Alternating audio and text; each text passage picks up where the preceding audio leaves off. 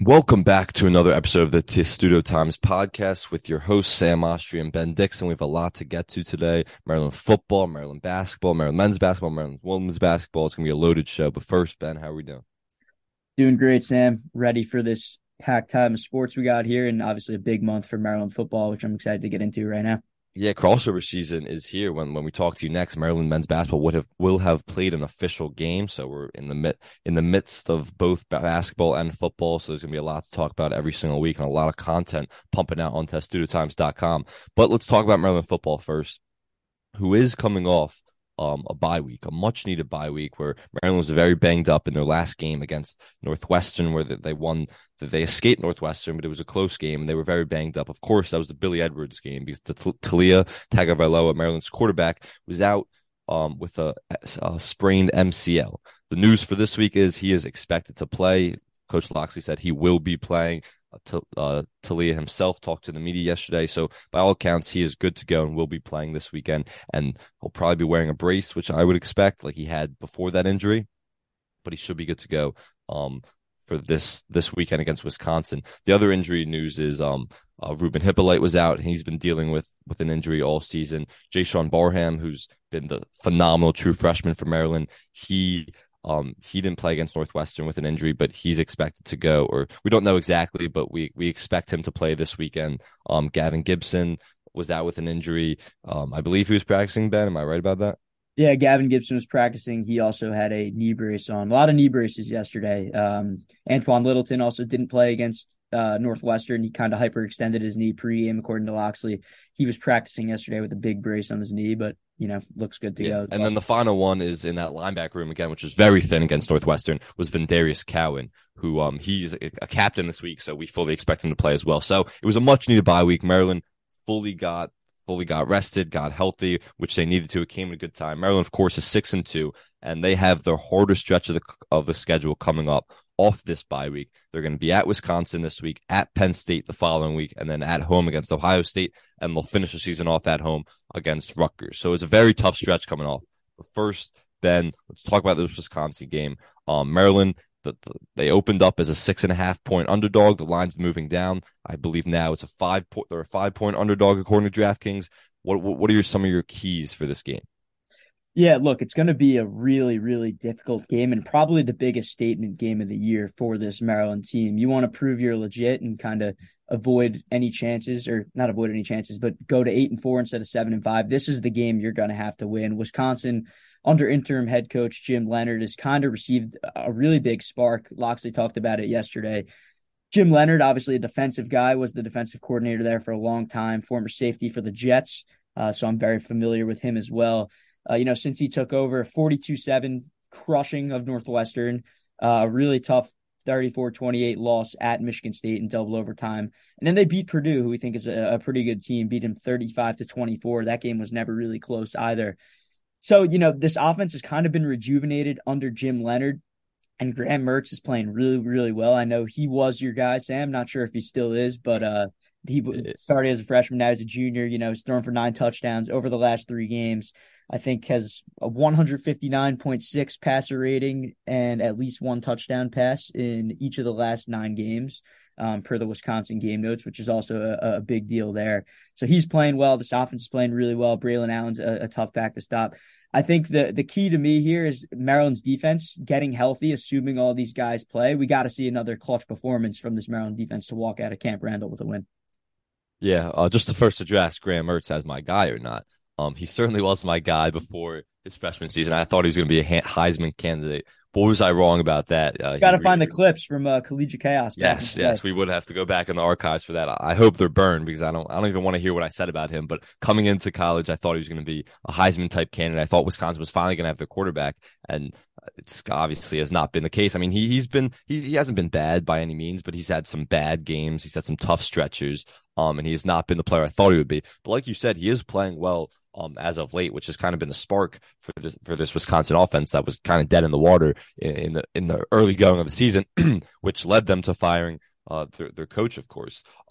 So really, the thing for me in this game is you have to put pressure on Graham Mertz. The thing we've seen all season really in his entire career is if you put pressure on Graham Mertz, make him make difficult decisions, he's gonna have turnovers. He's not gonna be accurate throwing the football. That's what we've seen from him. And Maryland has really struggled to put pressure on the quarterback at consistent moments this season. It's really been the secondary that has been the backbone of the defense.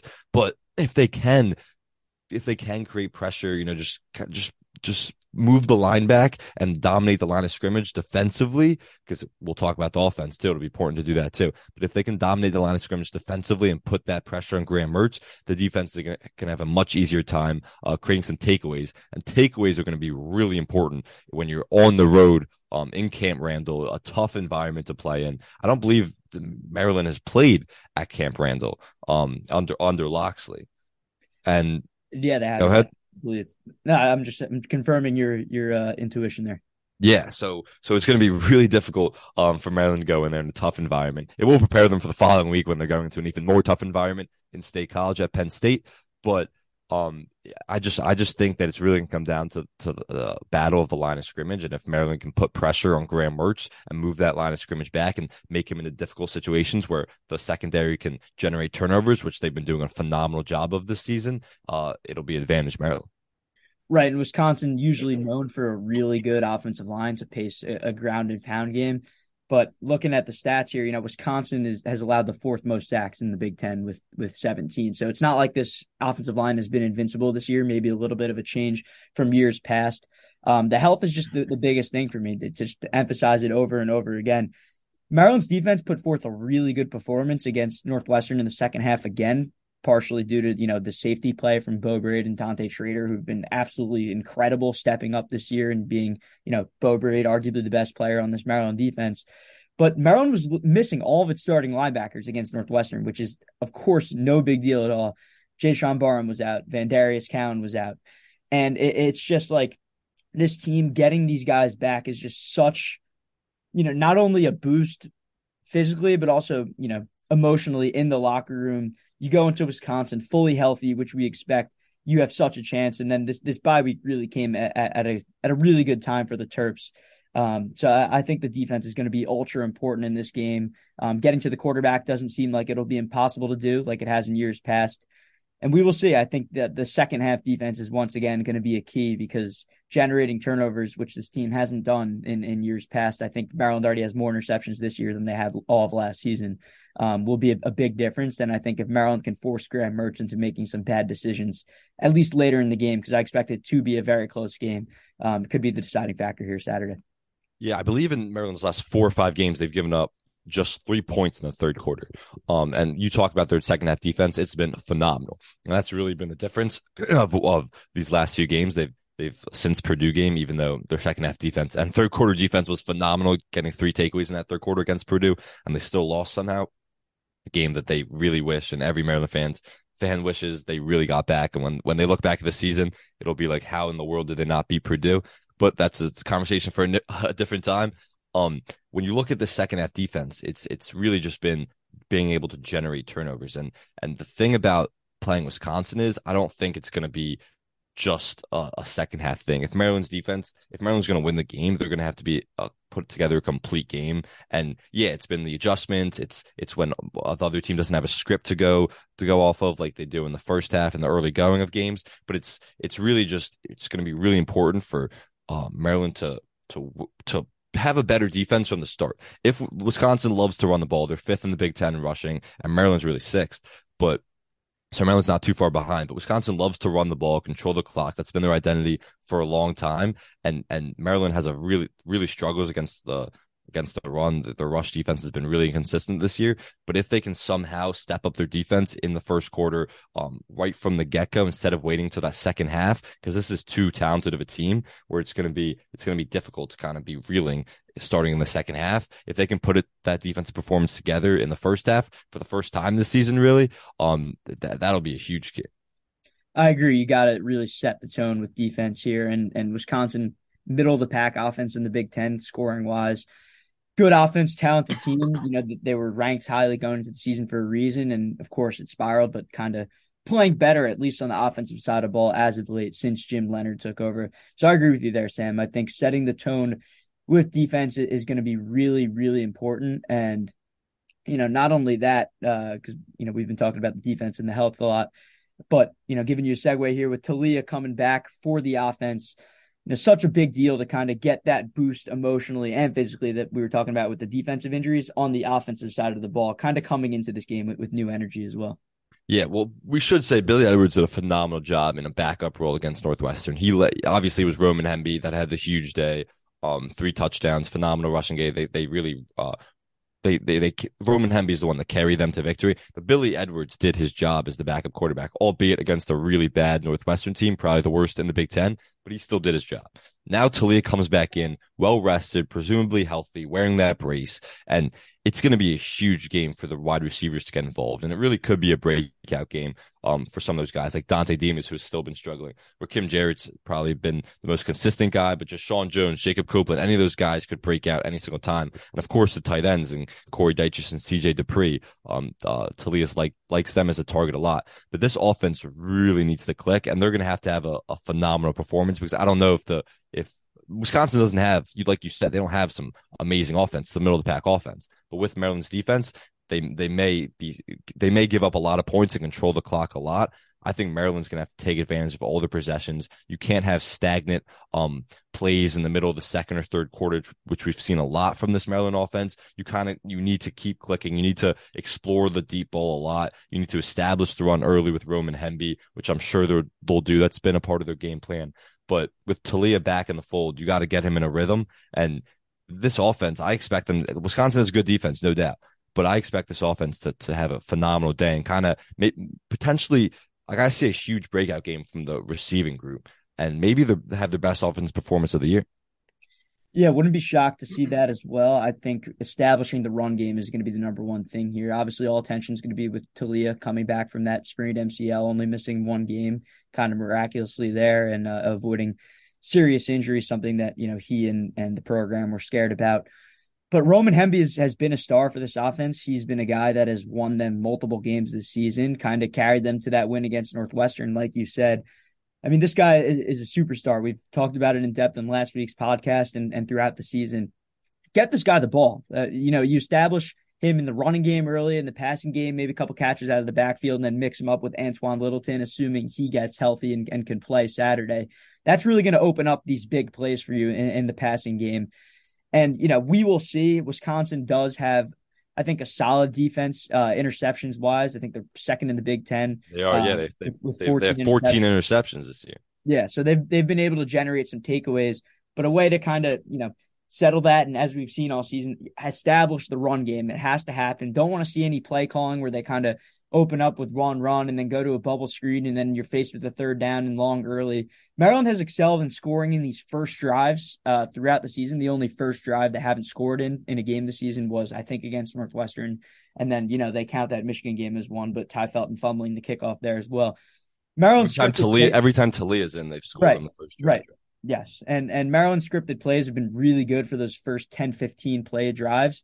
I think that's going to be the key to this game offensively for the Terps. You got to establish the run early. It'll open up the pass. And like you said, maybe we do see a breakout game from Dante Demas. I think if you have anything circled here, I think that would be it. Just given the bye week, you have to think he's, 100% healthy at this point, given that he's played the whole season, maybe if not 100, pretty close to it. And we've saw him kind of get that twitch back, get that athleticism back in the past couple of weeks, against Indiana and Northwestern.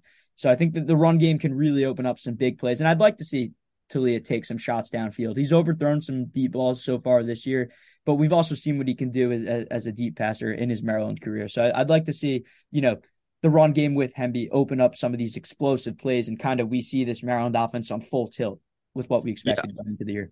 Yeah, I mean, I think you can look at almost any game and look at the keys as whoever wins the turnover battle is going to win the game, and whoever can generate the most big plays is also going to win the game. I think those are two keys that coaches talk about going into every game.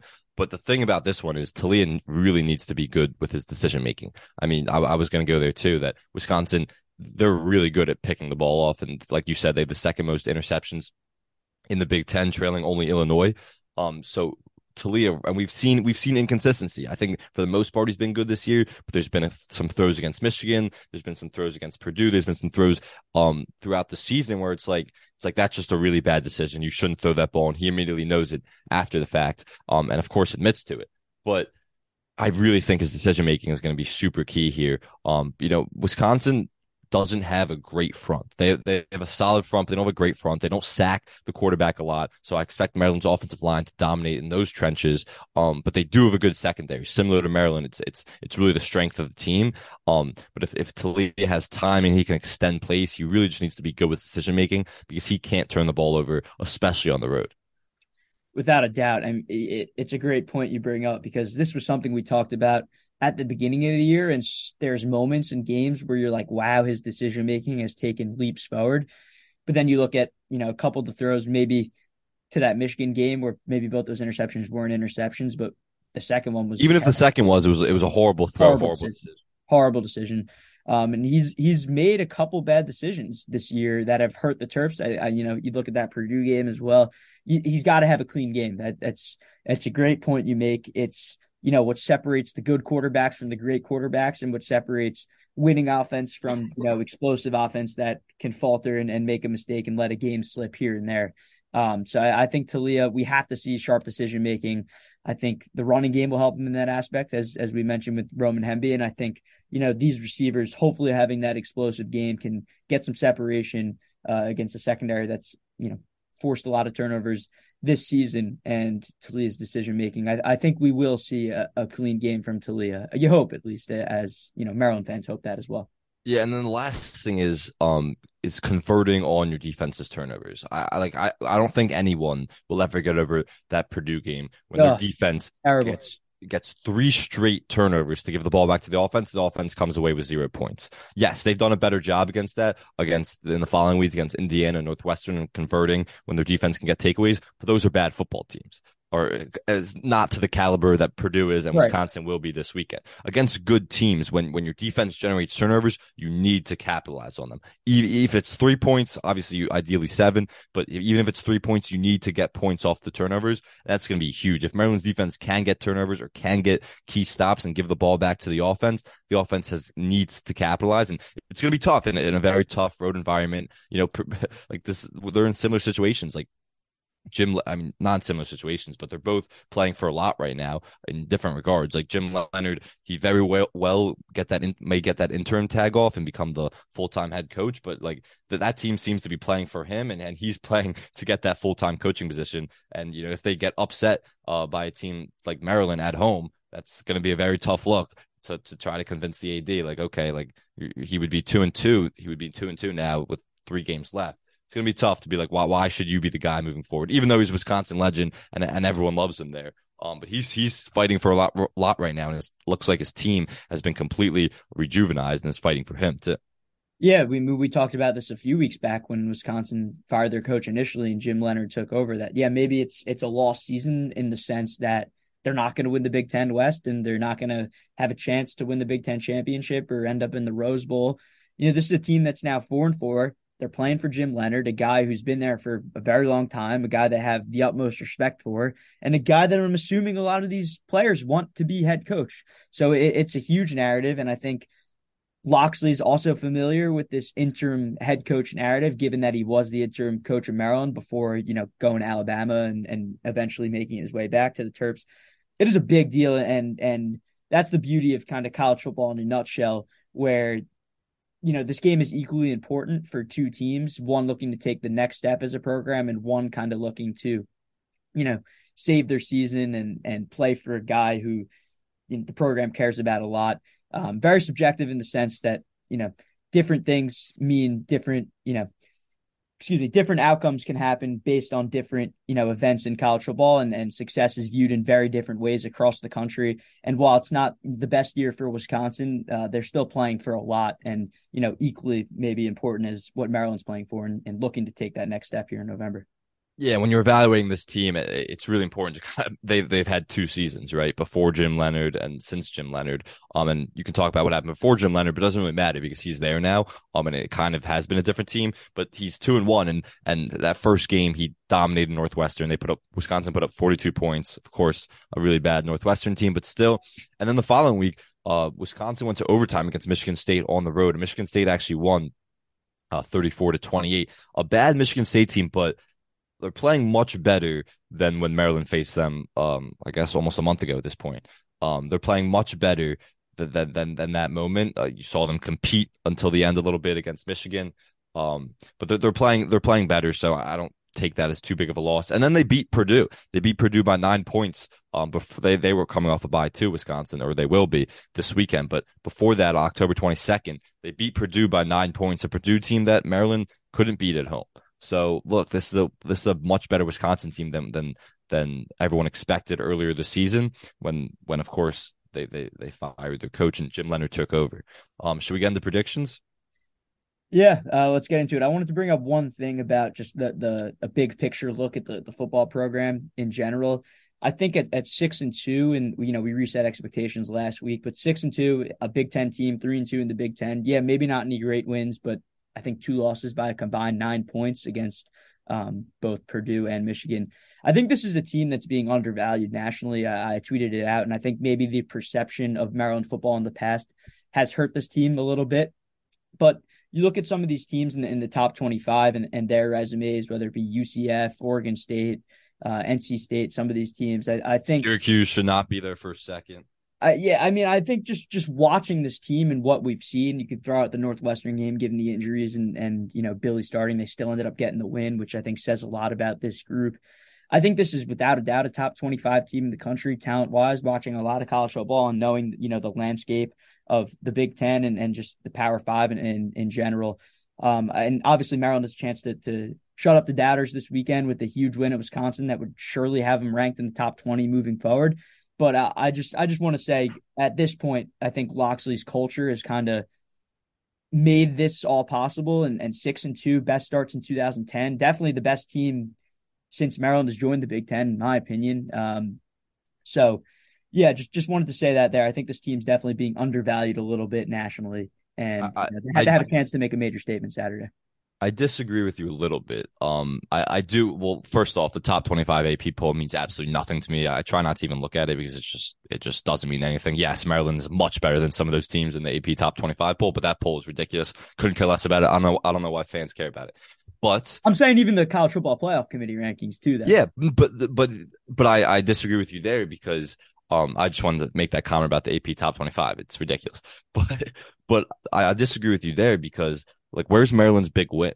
Right? Like, yes, they almost beat Michigan. If you beat Purdue, you're having an entirely different conversation about this Maryland team. I think this Maryland team's a top 15 team probably in all the rankings. But that's an entirely but they didn't. They had every opportunity to beat Purdue and they didn't beat them. And that's a really bad loss when you look back on it. But I agree that this is a very talented team. But like, where's the big win? Yes, they almost beat Michigan in Michigan's first game after playing first Big Ten game after playing cupcake non-conference. They almost beat Michigan, but almost doesn't mean anything. They struggled against Indiana. Again, they lost to Purdue, a game they absolutely should have won. They don't like, where's the big win, right? Like they beat a bad Michigan State team.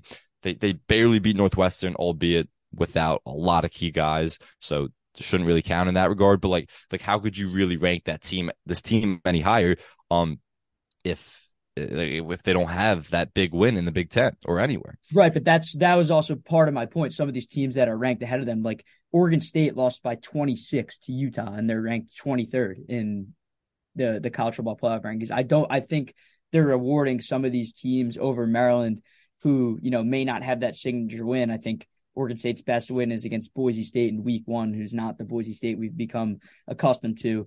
And they're kind of ranking these teams maybe based off stories. And I don't really know. I just think some people aren't paying nearly as close enough attention to this team that is changing the narrative about what we've seen from Maryland. And maybe that doesn't stay the same this month. Who knows? But yeah, I mean, I agree that in terms of there should be more attention being paid to Maryland because the culture shift, how great of a turnaround it's really been, and how talented this team is. But in terms of this season solely, with your blinders on, when you're looking just at the season, not the past, not the future, they don't have that big win, so it's hard to like value them any higher. I think, but I do agree that there should be more attention nationally being paid to the turnaround that Mike Locksley's done, and how this is the best Maryland football team in a while. When they've been a laughing stock for so many years, they are certainly no longer that. They're relevant, and that was the big thing. Like Maryland football is relevant, and there should be more attention being paid to them. Right. I mean, that's just like the basis of my argument as well, though. Like none of these teams have really incredibly strong resumes. Like Texas is 24, and yes, they're 5-3, but they're also seemingly being rewarded to a close loss at home to Alabama when Maryland kind of did a similar thing at Michigan. I don't know. Yeah, I'm not It's kind of arguing a that. pointless discussion, but Yeah, I'm just saying the attention that should be given to this program right now should be greater, and of course, it all has a chance to I change. agree with that, and I wouldn't argue that Oregon State is better than Maryland. I wouldn't argue that Syracuse is better than Maryland because I think Maryland's better than both those teams, especially Syracuse, which I think has been an overvalued team all year. But I do, and Notre Dame proved that last weekend. But I do see just. I'm not saying specifically the rankings. I'm just saying like I see why Right a there, committee yes, would of want course, to leave them off. of course. But the thing is, before we get into predictions, the thing is Maryland has every chance in the world coming up to get on that top 25 list, to get the national recognition. And there's no better opportunity this weekend. Like they control that destiny. It's not like going to be up to committee to leave them off anymore. They are solely there if they can beat Wisconsin this weekend as an underdog. And then, of course, they face a really tough Penn State team and then a team that I don't think anyone thinks they have any shot of beating in Ohio State the week after. Before we get into Wisconsin prediction, let's just break down those next three games. Like I said, at Wisconsin, at Penn State, home against Ohio State. Where do you see Maryland's record being? Right. I mean, this is the conversation we had last week with, this team is better than its 7-5 record if it loses these next three games and then beats Rutgers, which would be, I think, given everything that all the chances they've, let the chance against Purdue they let slip away and just the difference that we've seen in this team this year, I think it'd be a little bit of a disappointment. I think 8-5 with the bowl win would still be a good year, but I think for these next four games, Wisconsin will get into predictions. I think that's a very winnable game. I don't think Maryland will win at Penn State, and I don't think Maryland has any chance against Ohio State. And I think Maryland will beat Rutgers. So you're looking at, I think at least two more losses, one definite win, and then one toss-up in Wisconsin. So I think 7-5 or 8-4, and I think this weekend is going to be the really pivotal game in whether we see this team go 7-5 or 8-4. Yeah, completely agree. And I agree with the point that this team, when if they finish 7-5 when it's all said and done, you will look at this team and be like, this team was more talented than that. Like even before the year, even if we both predicted that, I think a lot of people predicted 7-5, 8-4, around there. But I do think that you'll look at this game and be like, this team, or look at this season and be like, this team was more talented than that, and we'll see what bowl game they end up in, of course. But I see, look, Ohio State we don't even need to talk about right now because they have no shot of winning even at home. Penn State I thought was a very winnable game before the season, and even in the early part of the season, I don't think Maryland has any chance of winning on the road at Penn State. I wonder what that line will be, but at least 2 touchdowns, probably even more. Penn State looked really good against Ohio State, even though they kind of lost handily at the end. Gave up a horrible fourth quarter. Penn State's really good, and I think their only 2 losses this year are going to be to the 2 best teams in the Big Ten, in Ohio State and Michigan. So I think, especially on the road and in the toughest environment to play in college football, I think Maryland has no chance in that game either. And then it comes down to Wisconsin, which let's just do our predictions right now. What do you think? Yeah, I kind of alluded to it on the podcast last week. I've kind of been wavering back and forth given how inspired this Wisconsin team is playing and the road environment. But I think this is a prove-it game for Maryland, and I kind of don't want to be on the wrong side of history here. So I think Maryland's going to go into Wisconsin and upset the Badgers. I think it's a winnable game, one that Wisconsin's rightfully favored in, and I guess the line probably says that they'd be favored by 1 or 2 in College Park anyways. But regardless of that, I think Maryland, kind of these keys that we gave to the game earlier, I think they kind of come to fruition. I think Taulia plays a smart game. I think Maryland establishes the run with Roman Hemby. And I think this defense comes up big once again, because like we said, this Wisconsin offense isn't world beaters. I think the pass rush is going to be key. Zarel Chami, who's, kind of had a bit of a breakout year here, maybe can get a sack or 2. Jay-Sean Barham coming back would be huge as well.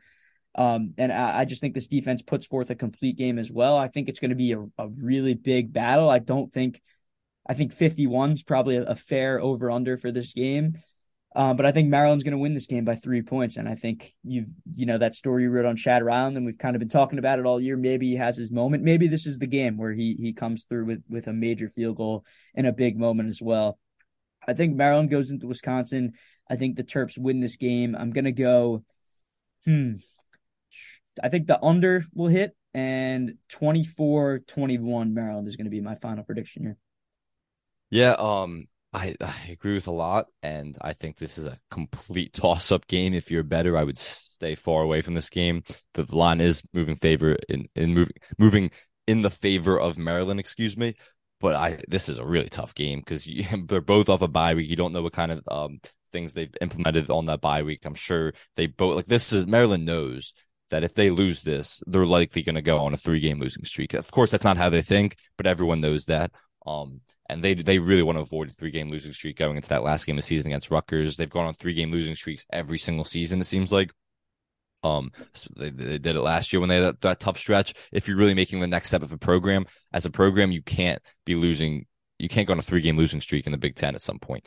Um, I think it's going to be a phenomenal game. I do think that the home advantage is really going to help Wisconsin. Maryland played in the Big House, but the Big House, I don't think, not that I've been to Camp Randall, but from what I've seen on TV, I think the Big House isn't quite. It's a huge stadium, of course, but it's not the atmosphere where it's not the noise that Wisconsin is, that Penn State is. I think that might affect Maryland a little bit. I think it's gonna be a phenomenal game, and I'm just kind of stalling right now because I really don't know. I think it could be such a toss up. It would not shock me if Maryland wins. My instinct is to say that Wisconsin wins 30-27. I think the over hits.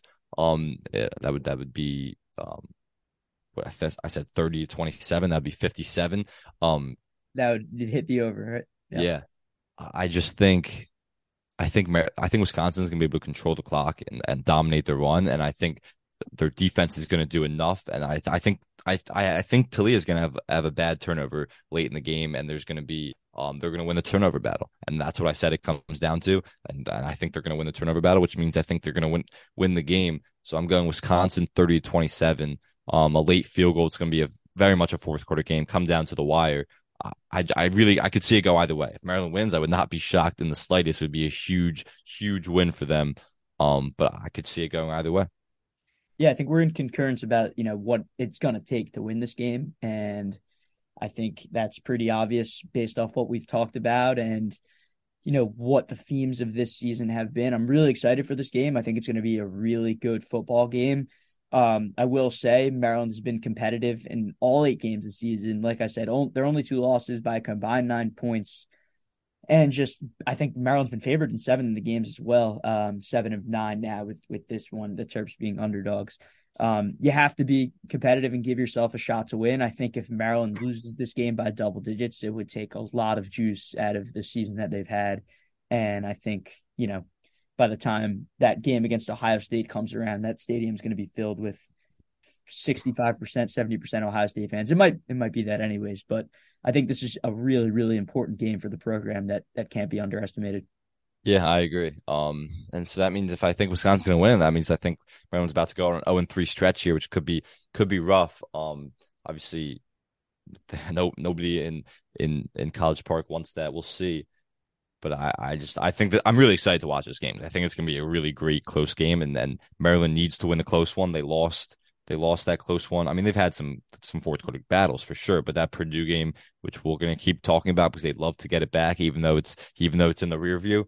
Um, I think Wisconsin wins this close one again. All right. We'll see. I was leaning that way as well, but I feel like I can't back off my original prediction. And if these keys go right, Maryland, I think Maryland will win the ball game.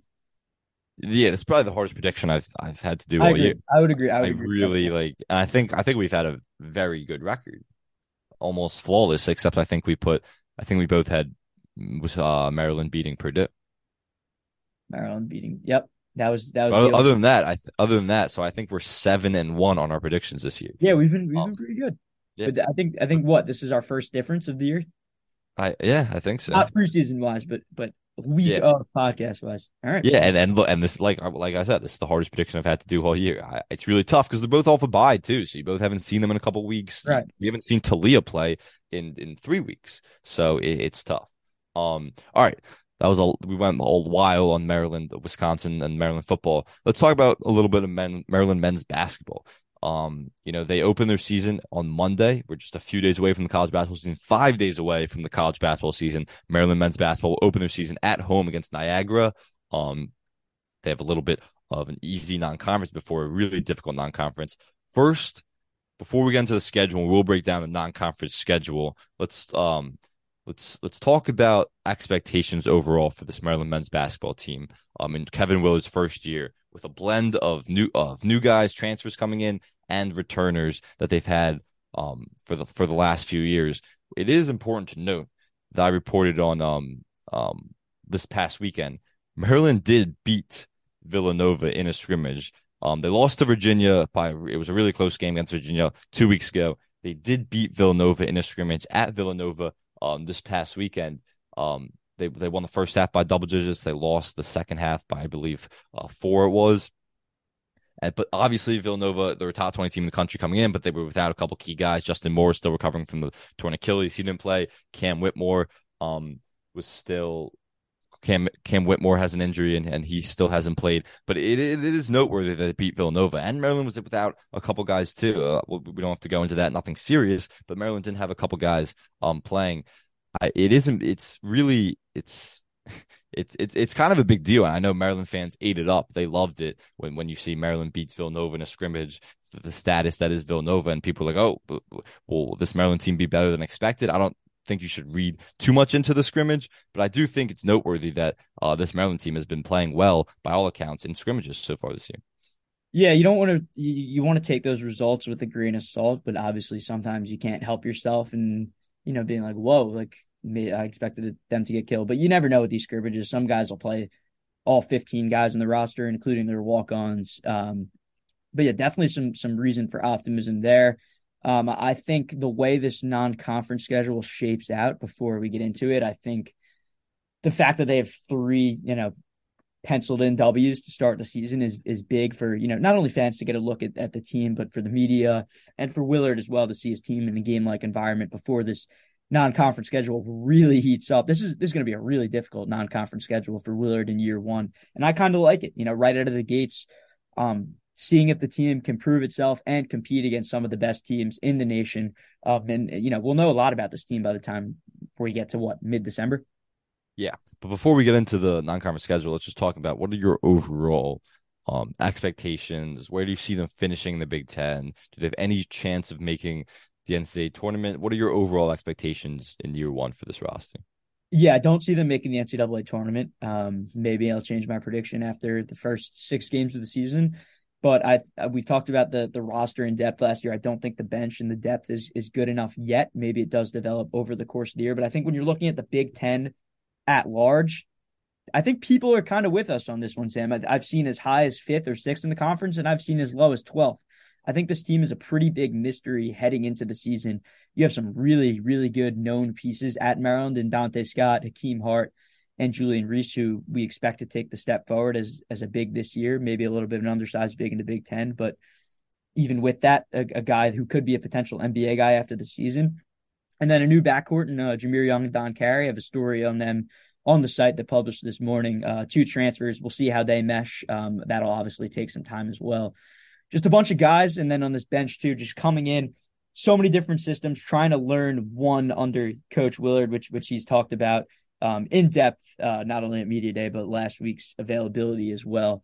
I would expect them to probably finish closer to the bottom of that 5th to 12th range prediction-wise in the Big Ten. I was thinking somewhere around maybe 8 through 10. But we will see. I don't want to make too many assumptions, given that we've yet to see this group really do anything other than 3-man weaves in the first 20 minutes of practice. But the expectations are murky for this team, and I think rightfully so. I don't think people know a lot about this team in terms of what the rotation will be, who will be playing when, what kind of 1 through 5 mishmashes we'll see with this roster. I think Ian Martinez could start some games, and then maybe the Terps go small. But we will see. This is why I'm so excited for 5 days from now, because we will know a lot more about this roster when we see this team on the floor for the first time compared to right now. Yeah, there's a bunch of things to touch on. First, I do think yes, I agree. They're not going to make the NCAA tournament. I do think there's a lot of mystery about where they'll finish. You've seen a lot of predictions go a lot of different places in the Big Ten. Of course, predictions don't mean too much. Maryland was supposed to be one of the best teams in the Big Ten last year. Obviously, did not work out that way for myriad of reasons we don't need to go into. But I do think this season is going to come down to those returners. And we can talk about the transfers in a minute. And you did have a great piece on them. But I think it's going to come down to the jump that Dante Scott and potentially Hakeem Hart make this season. And of course, Julian Reese. But I think that it's going to come down to Dante Scott. By all accounts, he's lost close to 30 pounds. He has more of an NBA body. He's in better shape. Going to have to play high quality minutes and more of them for this team. And it's really going to come down to his shooting and his shot selection. Last year, there were so many times where he was just chucking up poor quality shots, and they almost had no chance. And I think a part of it was because as the game went on, he was out of shape. So hopefully, as he's gotten in better shape this year.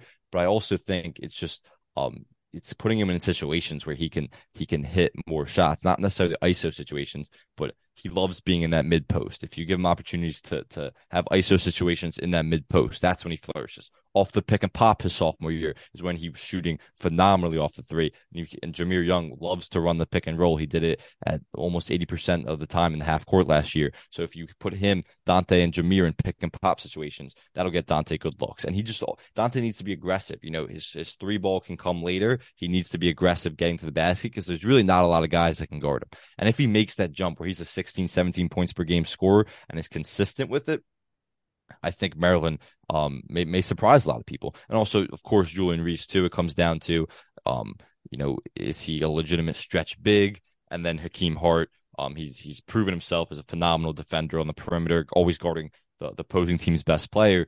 But his jump shot, how consistent is it? How aggressive is he from game to game? Because he has the intangibles. He has the body to take anyone off the dribble, and his handles improved over the years at Maryland. But he has the ability to do that.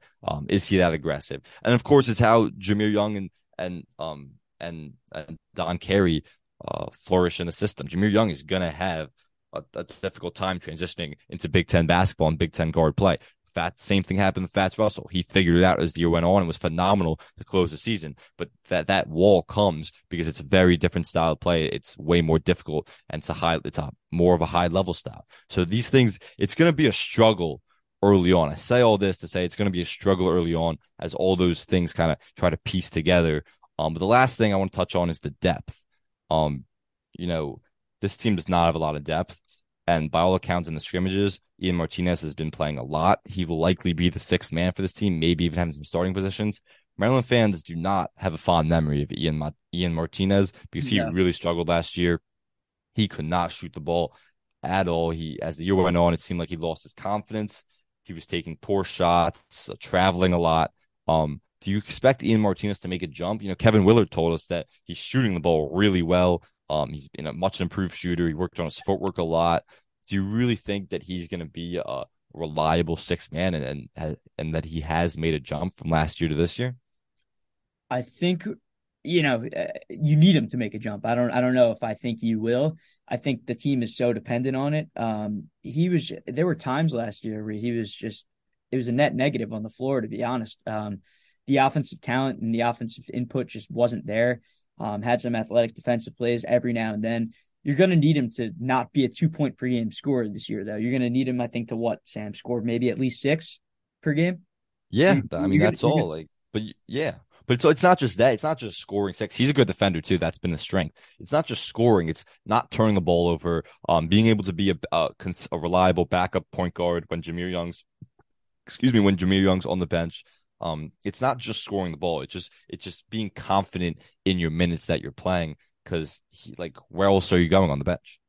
Right. And we know the athleticism that this guy possesses. It's crazy to think that when he came from Utah, people were kind of scouting him as maybe a dark horse NBA guy on a team that was supposed to be really good in the Big Ten. And of course, that all did not happen. We will see with Ian. I think he is a major X factor, probably the biggest X factor. I think the biggest X factor in general would be the depth on this team, as you and I have both discussed in depth about the depth. No pun intended there. But with Ian, he's going to be the sixth man. He's going to start some games. It was what Kevin Willard told us last week. We're going to need to see him.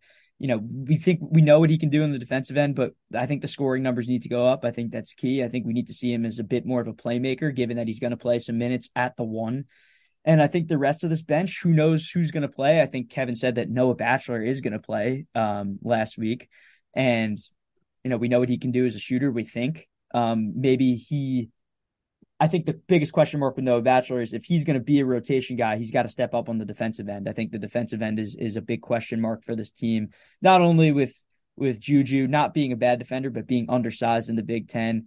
I think with Dante Scott, you mentioned his body transformation. I think we'll see, a big improvement with him on the defensive end, given that that body change, maybe some more energy. Like you said, I think you did see Scott get fatigued towards the end of the game, end of games last year and previously in his career. Maybe he can play some complete defensive games consistently. You mentioned Akeem Hart as a really good defensive piece on the perimeter. And we'll see with Don Carey and Jameer Young. That's kind of up in the air given the change in levels here. But yeah, you make a very valid point about Ian Martinez, and I think the question will just continue to keep going back to this bench until we get some answers on it. Yeah, and it's kind of hard to break down this team without them playing a game because there is so much mystery surrounding them, and that's what happens when you kind of have a first-year head coach coming in. So it's really hard to break down this team without seeing them play games. And next week, of course, they'll start their season and they'll play, and we'll have a much easier time of kind of talking about this team, what's working, what's not, who's flourishing, who's not. Ike Cornish is another guy that I think it's important to mention that I think a lot of fans want to see him. We'll see if we do see him, but he was presumably one of the best shooters on the team last year. He probably still is. But the only thing we do know, there's so much we don't know about this team. The only thing we do know is they're playing an incredibly tough non-conference schedule this year. Let's just go through it real quick, and then we'll talk some women's basketball. But they start the season on Monday against Niagara at home, Western Carolina at home, Binghamton at home. That's the first week of the season. You expect that to be 3-0. As normal with college basketball, you're going to schedule those easy games. And then you have the Basketball Hall of Fame tip-off tournament in Connecticut, Mohegan Sun tournament. You have St. Louis, November 19th, and then you have the winner, or not the winner of, you're either going to play Miami or Providence, depending on the results there. Then you have Coppin State against Jawan Dixon, November 25th. And then the really tough part comes in. So this is how you're finishing November. At Louisville, you start Big Ten play, first Illinois, at Wisconsin. You're going to play Tennessee in Brooklyn. You're going to play UCLA, and then you've St. Peter's, UMBC, and then it's the new year. This is a really tough non-conference schedule, especially that stretch when and this is conference and non-conference, but when they've Louisville, Illinois, Wisconsin, Tennessee, and UCLA, I think everyone expects that to be an 0-5 stretch. If it's a 1-4 stretch, and we could talk about Louisville because somehow they lost to a Division II or Division III school in a scrimmage, which Lord knows what happened there. But of course, it's a scrimmage. We don't know all the details. But that could be a 1-4, 0-5 stretch, and it's a really difficult non-conference. But what do you make of them scheduling such a difficult non-conference, and what are your expectations for the non-conference schedule? Yeah, I think it's a good thing that Maryland is playing the schedule. Like you said, that 4-game stretch where you include Illinois and Wisconsin sandwich or right before Tennessee and UCLA, and then that sandwiches a trip to Louisville. God knows how good they'll be with Kenny Payne in his first year, but that'll still be a tough game on the road to end November. This is a really, really difficult, rigorous non-conference schedule, and I think it'll tell us a lot about this team early. And I think for a team that doesn't necessarily, maybe they have those internal goals to win the Big Ten championship and make the NCAA tournament, for a team that no one expects to make the NCAA tournament, it's good to see because we'll learn a lot. Maybe they'll surprise some people. Maybe they'll knock one of these teams off. But we mentioned this Mohegan Sun tip-off. St. Louis is a really, really good team, one of the favorites to win the A10, 39 in Ken Pom. They bring back Yuri Collins, Gibson, Jimerson, a bunch of really solid guys from a team that should have been really good last year, had some injuries, and they still were pretty good. That's going to be an opponent that people shouldn't overlook after the 3-0 start. And then Miami and Providence, obviously formidable teams. Miami's going to be really good coming off that Elite Eight run. Then Providence, with the great year in the Big East last year, will be tough as well. We talked about Louisville, Illinois, and Wisconsin. Life's hard in the Big Ten. Those are going to be really hard games just to start that slate before facing Tennessee, who, really kicked Gonzaga into the ground in an exhibition last week, scored 100 points. Tennessee's going to be really good. I think the team that's better than their ranking early on in the preseason. And, of course, UCLA at home, which meant a lot more 5 months ago before we found out that UCLA was going to be the Big Ten as well. But a really, really difficult schedule. I don't know what to make of what a good record would be. You have to take care of the teams you're supposed to beat on the schedule without a doubt. probably going to Louisville expecting to win that game. Hope to go 1-1 at Mohegan Sun, but I think they're going to be the worst team in that 4-team tournament. And then Tennessee and UCLA. I think Tennessee is going to be a loss, and maybe you can knock off UCLA at home in front of a great Xfinity Center crowd that, we were accustomed to in the years past. Kind of fell off a little bit last year, but hopefully that environment gets back in with Willard at the helm of the program. But we will see. This is a really hard non-conference schedule, and it will prepare for the Terps for what life is in the Big Ten.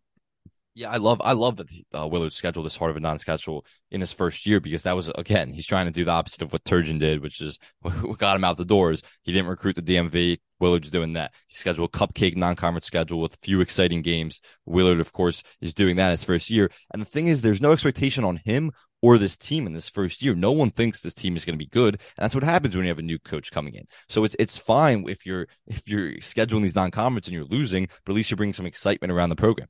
Tennessee is going to be a really difficult game. That's in the Barclays Center in New York. Maryland's a big fan base in New York. I was in the Barclays Center last year when Maryland played Florida. It was almost like a home court advantage for Maryland because of how many fans they get there. That'll be exciting. UCLA at home will be exciting. Of course, they'll be playing them every year moving forward, but it's still an exciting game. It should bring a lot of fan energy. I think they could be 5-1 going into that Louisville stretch, and then assuming they split at Mohegan Sun and take care of business in the games they're supposed to. But then I think you're right that it's going to be really difficult. Illinois, Wisconsin, Tennessee, UCLA, and Louisville. They could slip to 5-6, maybe 6-5, before they have a couple more non-conference and then really get into the Big Ten. But overall, they're going to struggle against those teams. They're not as talented. They're not as good. And this is a team that has a lot to work on, and they're going to get better as the year goes on. But I just think that I think it's great that Willard scheduled this difficult of non-conference, kind of bring some excitement back, even if they go on that 4-game slide, which they might during the Big Ten slate too, because of course it's a challenging Big Ten slate. It's one of the best conferences, maybe the best conference in the country year after year, and it's going to be a challenge. But it's year one. There's no expectation. Why not take these opponents on and bring some excitement back?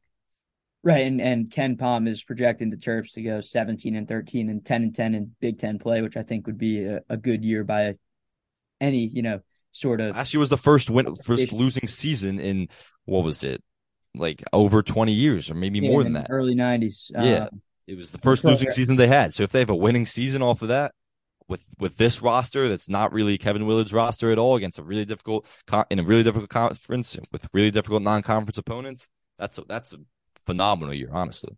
Yeah, and wait, honestly, what was Maryland? Sorry to cut you off, but what was Maryland when they made the Big Ten tournament? Excuse me. What was Maryland when they made the NCAA tournament in 2021?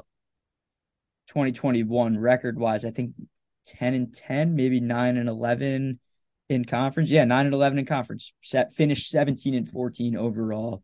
That includes, and they made the NCAA tournament. That includes the one win in the tournament and the one loss in the tournament. Schedule was a little weird that year because of COVID, not playing as much games, but still the same concept. But it's a good point. If you finish around 500 in the Big Ten, you're going to have a chance, especially given the strength of schedule that they have. I did want to bring up real quick. This team kind of gives me a little bit of a parallel vibe, not exactly the same because it's a new coach from Maryland's first year in the Big Ten. I think that was the year they had the least amount of expectations. I think they're projected to finish 11th or 12th in the conference heading into the year, kind of similar now for the first time in a long time. And they shocked people, winning a 4-team non-conference tournament, competing with a team like Virginia, and then winning at Oklahoma State. But yeah, I don't think there's exact differences there, given that, that was 8 years ago and that was Maryland's first year in the Big Ten. Now Maryland's coming up on 10 years in the Big Ten, which is crazy enough. But I think this program has been a spot where fans may remember over exceeding low expectations. And maybe Willard can do that. Like you said, not his roster necessarily. And, maybe not even, the schedule he hoped to have going into the year. I'm not exactly sure the agreements, given that I think UCLA was obviously him, but not sure what was previously planned. The Hall of Fame tournament might have been before him as well. But yeah, good tests for this Maryland squad. And we will learn a lot about them very soon. I'm very excited. Yeah, I mean that's the thing with low expectations. I mean, sometimes you can shock people and you can try different things. Like Willard can experiment with this lineup a lot. Give a lot of different guys opportunities because there is no expectation on him. His leash is obviously very long as a first year coach, not his roster. No one expects this team to be good. And that's when you can sometimes shock some people and they might do that. And of course, also it's the style of play. He's been talking all preseason about how he wants to play with an up tempo, play with a lot of pace, get up a lot of shots, a lot of 3-pointers. And it may be ugly at times, but that's a more fun style of play that fans can and will get behind. And it really will benefit them because they don't have a traditional big. They have Julian Reese, of course, back there, but he can stretch the floor and shoot it as well. So they don't have a traditional big. So it's going to benefit them to play with that style of play too. And maybe they'll shock some people. We'll see. Yeah, no doubt. We will see that 3-0 start. I mean, God, if they don't go 3-0, there's going to be a lot of things wrong with this team. But I think that 3-0 start will kind of tell us what we need to know rotation wise and kind of a little bit more about these transfers and other newcomers that could make an impact for this year. Yeah, so let's go to the other side, which is a program that does have expectation year over year over year in Maryland women's basketball, and talk about their expectations and what we see playing out for them this season. So Maryland women's basketball is coming off a year where people predicted and thought that they had a legitimate chance of winning the national championship.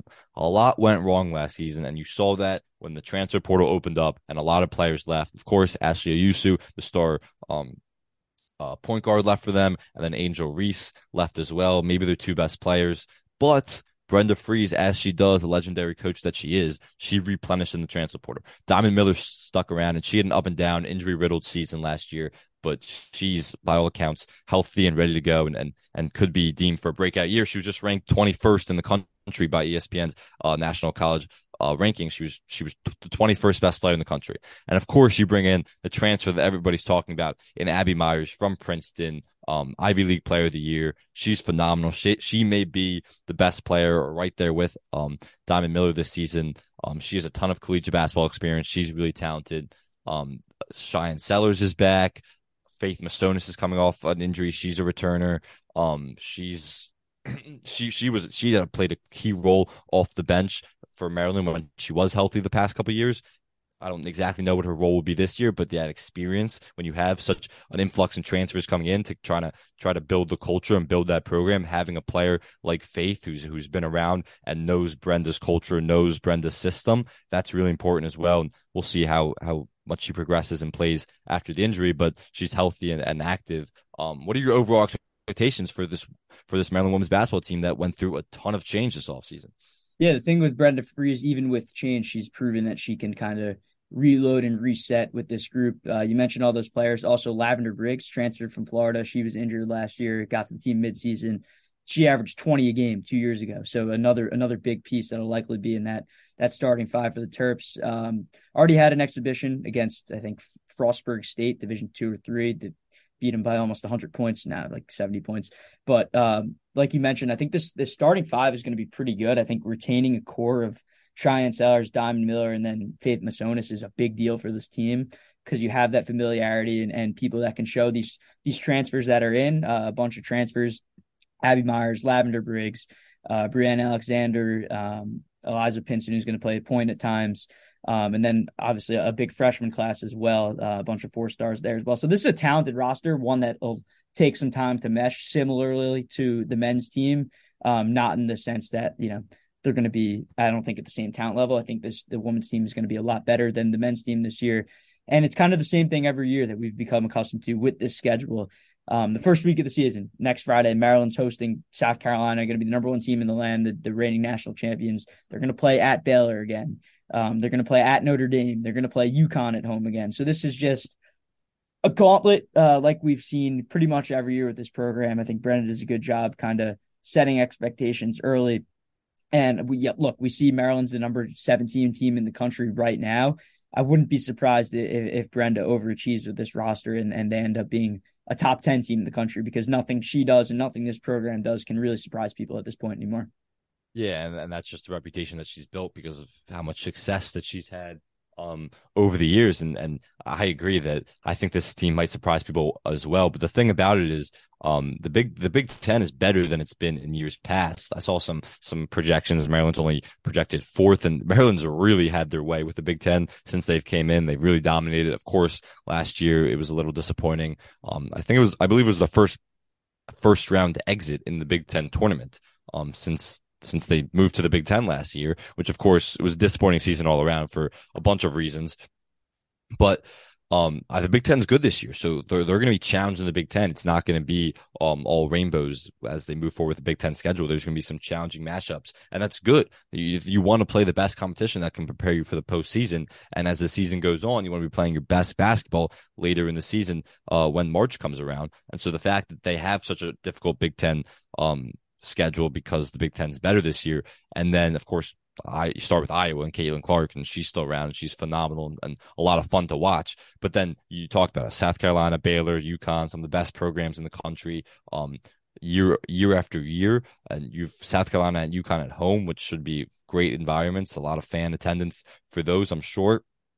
That's a month apart. November 11th is South Carolina, and then December 11th is UConn. But those are tough matchups, and you want to play the best competition that can prepare you and build your team as the season goes on, because it's really going to be a roster that's going to take some time to gel, take some time to mesh.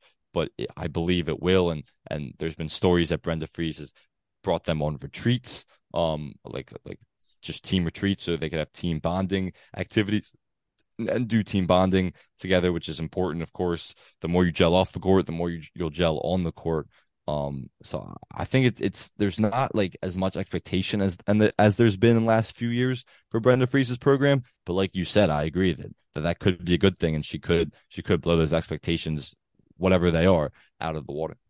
Yeah, Freese and Maryland have kind of changed the narrative around the Big Ten. You know, Maryland has dominated the conference year in and year out, but they didn't lift a trophy last year, and they're the fourth highest ranked team in the Big Ten this year in the AP Top 25. And I think that's just a reflection of what Maryland has done since coming to the Big Ten and just dominating every single other team, that other programs have had to adjust and kind of maybe mimic what Maryland has done a little bit in the transfer portal and getting good recruits and kind of changing the style of play to this up tempo. We'll score 100 points a game on you.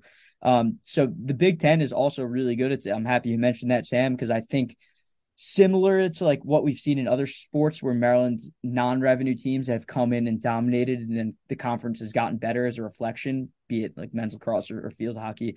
Women's basketball has been the same way on a more national scale, where Maryland has dominated and it's been their conference since joining the Big Ten. But that's not the case anymore, because there's a hell of a lot of other superstars and really good players and really good teams around the league still as well. Yeah, and look, Maryland, even though they're ranked fourth by in a lot of those rankings, they still can easily win the Big Ten, and I think a lot of people might expect them to. And it's just a new roster, and as the year goes on, we'll start to click, and you'll see Abby Myers start to adjust to Big Ten basketball, and she'll become one of the best players in the league alongside Diamond Miller in that backcourt. So I just think I think this team is going to surprise a lot of people. Without a doubt, I would agree with that as well. I think this is a team. I wouldn't be shocked if they rebounded and won the Big Ten championship. And look, you mentioned the environment at those games at the Xfinity Center too. What an opportunity that is if you win at least one of those games at home against either South Carolina or UConn. That kind of changes the narrative around this team early from maybe the number 17 team to a top 10 team and potentially a Big Ten favorite.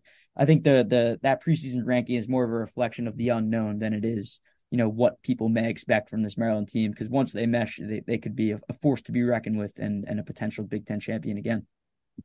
Yeah. All right. So we went really long today.